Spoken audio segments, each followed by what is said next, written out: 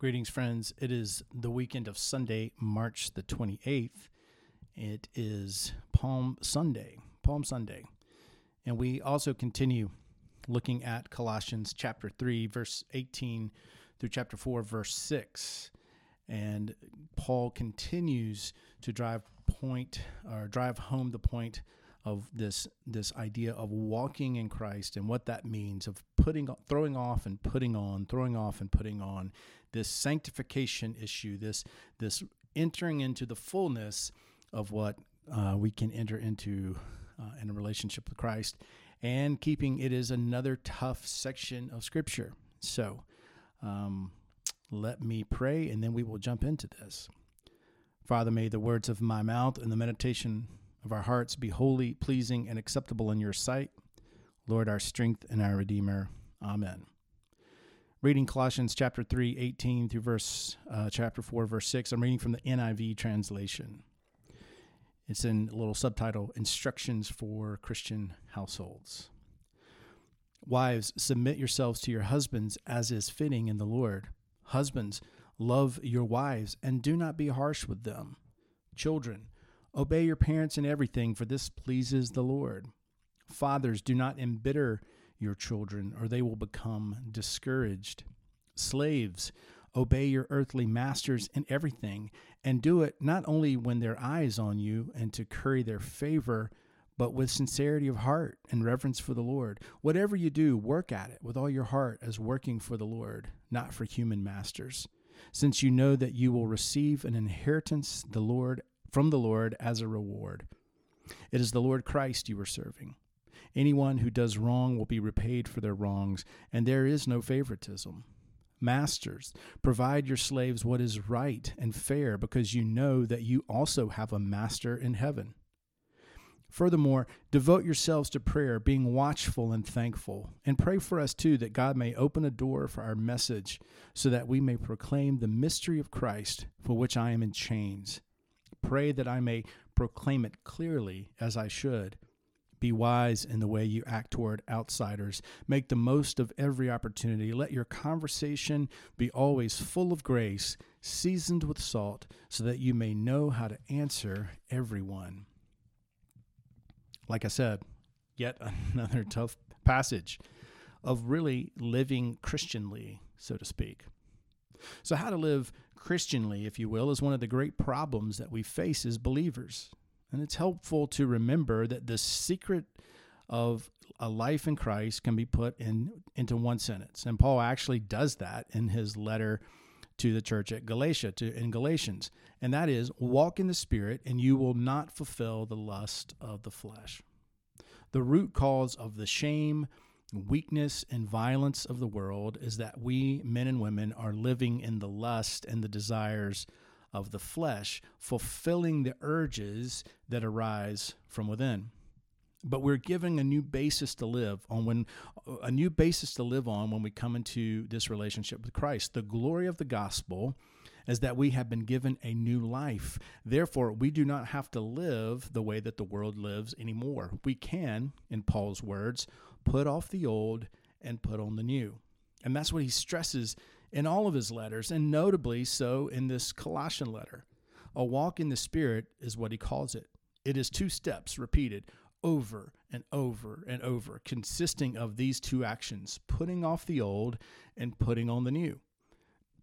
In the section of the letter before us, beginning with verse 18 of chapter 3, Paul moves to the actual experiences that we face day to day. This is where the rubber meets the road, so to speak, the blood, the sweat and tears of living. Here he starts to deal with our relationships, highlighting and examining what to put off and what to put on.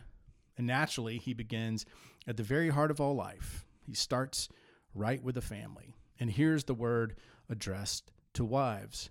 Wives, submit to your husbands as is fitting in the Lord. Colossians 3:18. Interestingly, he is talking to women. He is talking to the wives. So, gentlemen, he's not talking to us in this verse. This word submit has become a focus of the feminist movement and is probably the most hated word among women today, or one of them. The meaning has been grossly distorted. Many wrong things have been done. Many horrible things have been done in the name of submission, and in particular to women. Perhaps the first thing that needs to be said about submission is that it does not cancel out equality. Although it is addressed here to wives, it is not a female word in the Bible, but rather addressed to men as well. So on its own, it is not a sexist word. Everyone must submit to other people. In Ephesians, Paul says that Christians, men and women, are to submit one to another. The outstanding manifestation of true submission, of course, is seen in our Lord Jesus submitting of himself to the Father. No one would ever conceive of the idea that Jesus found it a reproach or found it insulting to submit to the Father. He delighted in it, he says. It was voluntary on his part. In no way did he regard it as a threat to the equality which he knew existed between himself and the Father and the Spirit. So, to submit to someone does not mean that you are not equal. This is the confusing meaning which the world has poured into this word. Submission does not mean inequality. Literally, submission, it means put yourself under, arrange yourself under someone for a good and proper purpose. It is a totally voluntary action. If we were in Australia, you would see street signs that say, give way, which is the Australian way of saying yield. And that thought is what Paul has in mind when he says that wives submitting to their husband is fitting. It's proper. It's right. There is an order in all of God's world. The Father observes it. The Son observes it. Everything in nature observes it. There is a time to give way, to give in and support another. The great quality of this word is that it stresses the need to support. So if the wife does not support and hold up her husband, honor him, and thus recognize him, there's chaos. So Paul's word to a wife is submit yourself to your husband. Follow him, not in things that are wrong according to your conscience. We are not even expected to do that with regard to the state. But everything that is right, show yourselves to be behind your husband. Submit to him. Support him in his role of leadership. I would also add this word. This is addressed to women, to wives. It is not the husband's responsibility to make his wife submit. Husbands, wives, submit to your husbands is not addressed to us. That is something Paul tells your wife to do. It is in the next verse that God addresses us, husbands. Without voluntary submission on her part, the word is useless. Submission cannot be demanded. The Father did not demand it of the Son. It is a voluntary submission which wives are exhorted to make because it is fitting and proper. It is the right in the sight of God. It is done to the husbands. Doesn't say wives submit to men, to all men. So there's an indication that there's some choice there of whom you are submitting to. Women, you are submitting to your husband. So as I tell my daughter, and any young woman that will listen, choose wisely. Paul follows with a word to husbands. Husbands, love your wives and do not be harsh with them. Here again, we learn what to put on and what to take off. Put on love. Husbands are to work at this. The key to the husband's role in marriage is contained in Paul's words, love your wife. He must not give himself, he must give himself to that. The word is agapao, that is God's word for love. Honor, value, respect, guard, protect, show delight in your wife. This is something a husband is to plan for and work at. Not only on Valentine's Day or wedding anniversaries, but all through the year as well. Because you see, I think Paul realizes and understands that in our sinful nature, the nature that we are born to, men will relationally get away with as little as possible. The thing to put off is harshness. It belongs to the old nature. Husbands are to not be caustic, bitter, resentful, or sarcastic toward their wives. These things are especially harmful and hurtful to women. Lord Byron said, "Man's love is of man's life a thing apart. 'Tis woman's whole existence." Women are made differently than men. We can be sharp with a male friend. He will shrug it off and not become upset by it, perhaps. But if we do that with our wife, we cut her deeply, far more than we may realize. So to put off these traits of criticism and sarcasm, so put them off. They're from the old life. As Christian husbands, we do not have to act that way anymore. If a husband says something sharp to his wife, it's very difficult for her to give him the support which the Lord is asking of her. And the third word here is addressed directly to children. It shows that in these early church meetings, whole families were present. I love that. I like that. Earlier, we dismissed our children, so you parents have to carry Paul's word to them, so to speak. Children, obey your parents in everything, for this pleases the Lord. The word obey comes from the Greek words, which means to hear under someone. So thus, children are exhorted to listen to their parents, recognizing that they are over them and have authority in their lives. Again, the theme of authority is present. Parents should point out to their children that they can please the God of glory by their willing obedience to them. Why is that pleasing to God? Because it preserves peace in the home, for one thing. Further, because it teaches respect for all authority. God knows that that this is an immensely important part of life and ought to be taught to children as they are growing up. To teach our children to obey is extremely important. Remember how the book of Proverbs puts it. The Living Bible states it this way: "Young man, obey your father and your mother. Tie their instructions around your finger so you won't forget. Take to heart all their advice. Every day and all night long, their counsel will lead you and save you from harm. When you wake up in the morning, let their instructions guide you into the new day. For their advice is a beam of light directed into the dark corners of your mind to warn you of danger and to give you a good life." Next, Paul gives us the other side of the coin in words addressed to fathers. Fathers, do not embitter your children or they will become discouraged. The word for embitter is from the word to stir up, to arouse, irritate. It does not mean that parents are never to say or do anything that makes their children feel irritated. Discipline is often irritating, is it not? We must not seek to avoid every instance of that. But the word is given in the present continuous tense. Really what he's saying is, fathers, do not keep on irritating your children. Don't keep hammering away at it, nagging them, or they will become discouraged. It's an important lesson for us fathers. There are three things which fathers do that particularly irritating to children. The first one is to ignore them. A father who has no time for his child soon creates in them deep-seated resentment. The child may not know how to articulate and explain the problem, but they feel unimportant and they feel worthless.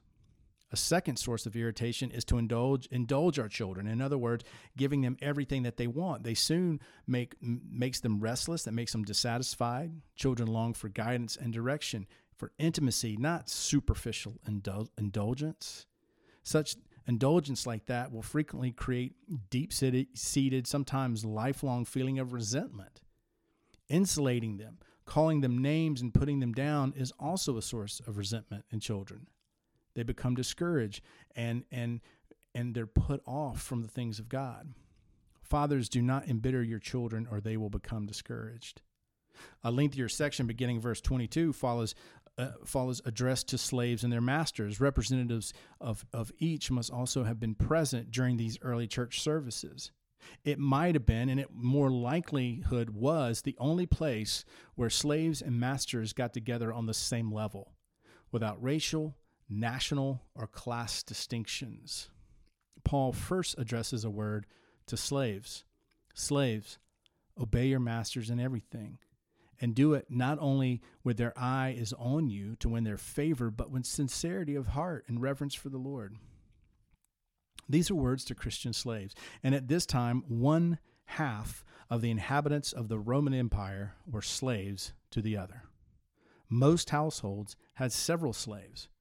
So they formed a very important part of the economy of the empire.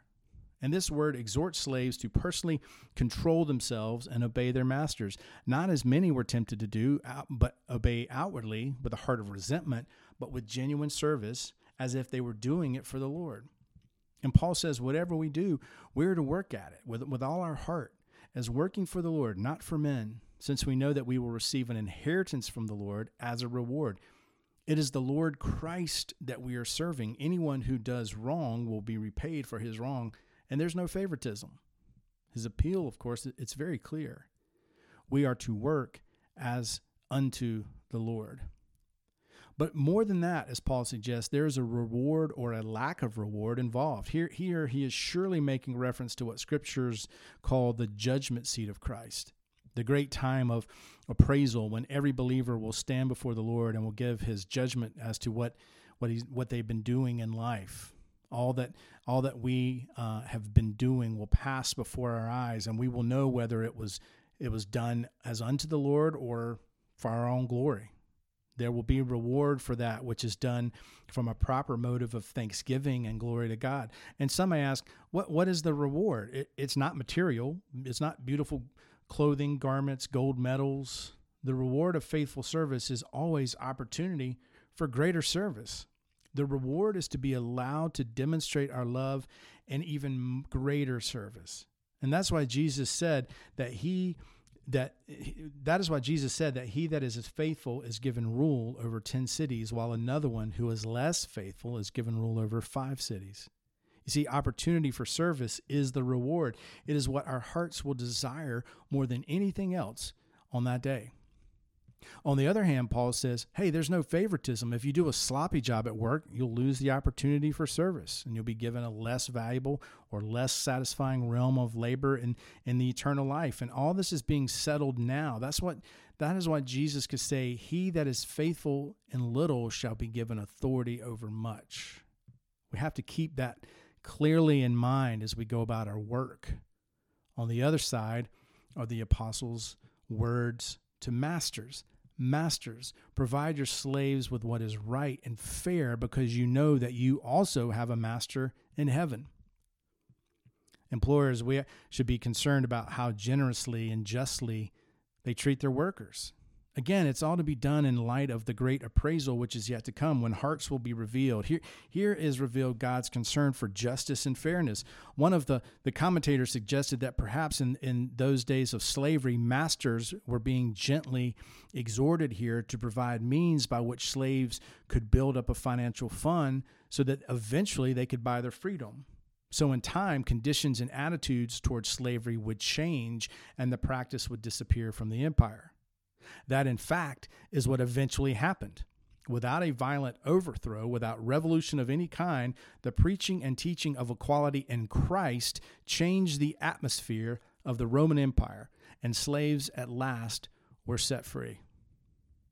Finally, there comes a paragraph of general counsel on Christian response to daily circumstances.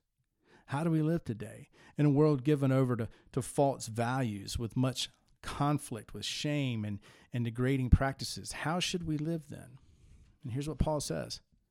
Devote yourselves to prayer, being watchful and thankful, and pray for us too, that God may open a door for our message, so that we may proclaim the mystery of Christ, for which I am in chains. Pray that I may proclaim it clearly as I should. It's verse 2-4 of chapter 4. You see, prayer ought to be that central practice of our lives. Notice how Paul puts it. Watch and pray. That brings to mind, right, the words of Jesus to Peter, James, and John in the Garden of Gethsemane, when he said, watch and pray lest you enter in temptation. They did not obey him, but fell asleep, unaware of the danger they were in. And consequently, Peter would go on and deny the Lord Jesus. And James and John flee in the darkness like all the others and abandon the Lord. This word underscores the awareness that we live in a dangerous world. We are under subtle attack all of the time, and we ought to be aware of what this is doing to our lives, how it robs us of our joy, how it takes away our peace or restricts our love, changing us and making us dull and shallow in our reactions. And when we sense something lessening lessening spiritual vigor and vitality in our life, we have to pray that God will restore it. And not only pray for ourselves, but as Paul suggests here, pray for others too, because it opens the doors for those who are ministering.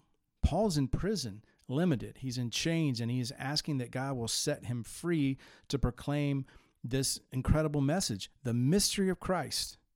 Earlier, we learned, and we've repeated it week after week, what that mystery is. Christ in you, the hope of glory. That is the central message of the Christian faith. It's a new way to live. Jesus Christ in you. And by his grace and strength, we can be what we were created to be, or what we ought to be.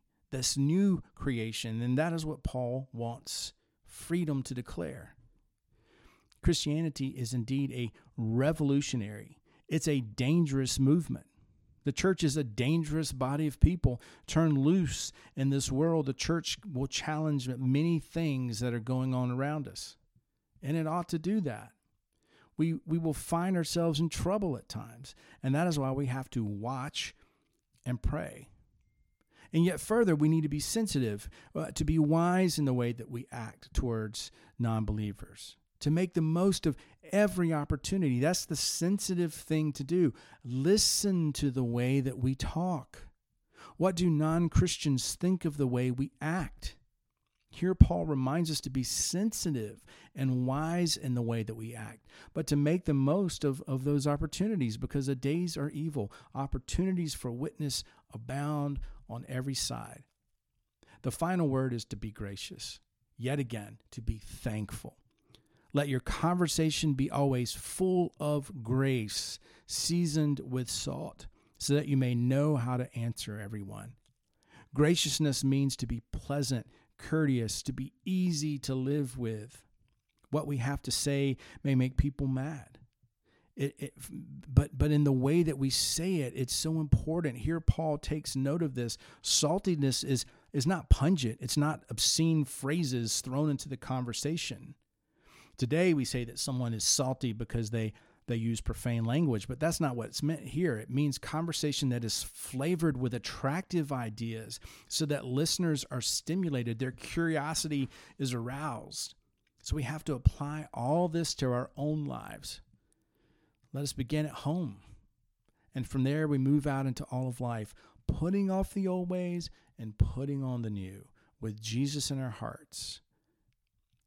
The hope of glory, living graciously, sensitive, and salty lives. In closing, I want to read Ephesians chapter 2, verses 4 through 10, reading from the ESV. But God, being rich in mercy, because of the great love with which he loved us, even when we were dead in our trespasses, made us alive together with Christ. By grace we have been saved, and raised up with him, and seated us with him in the heavenly places in Christ Jesus, so that in the coming ages he might show the immeasurable riches of his grace and kindness toward us in Christ Jesus. For by grace you have been saved through faith. It's not of your own doing, it is the gift of God, not as a result of works, so that no one can boast. For we are his workmanship, created in Christ Jesus for good works, which God prepared beforehand that we should walk in them. Amen. And go in peace.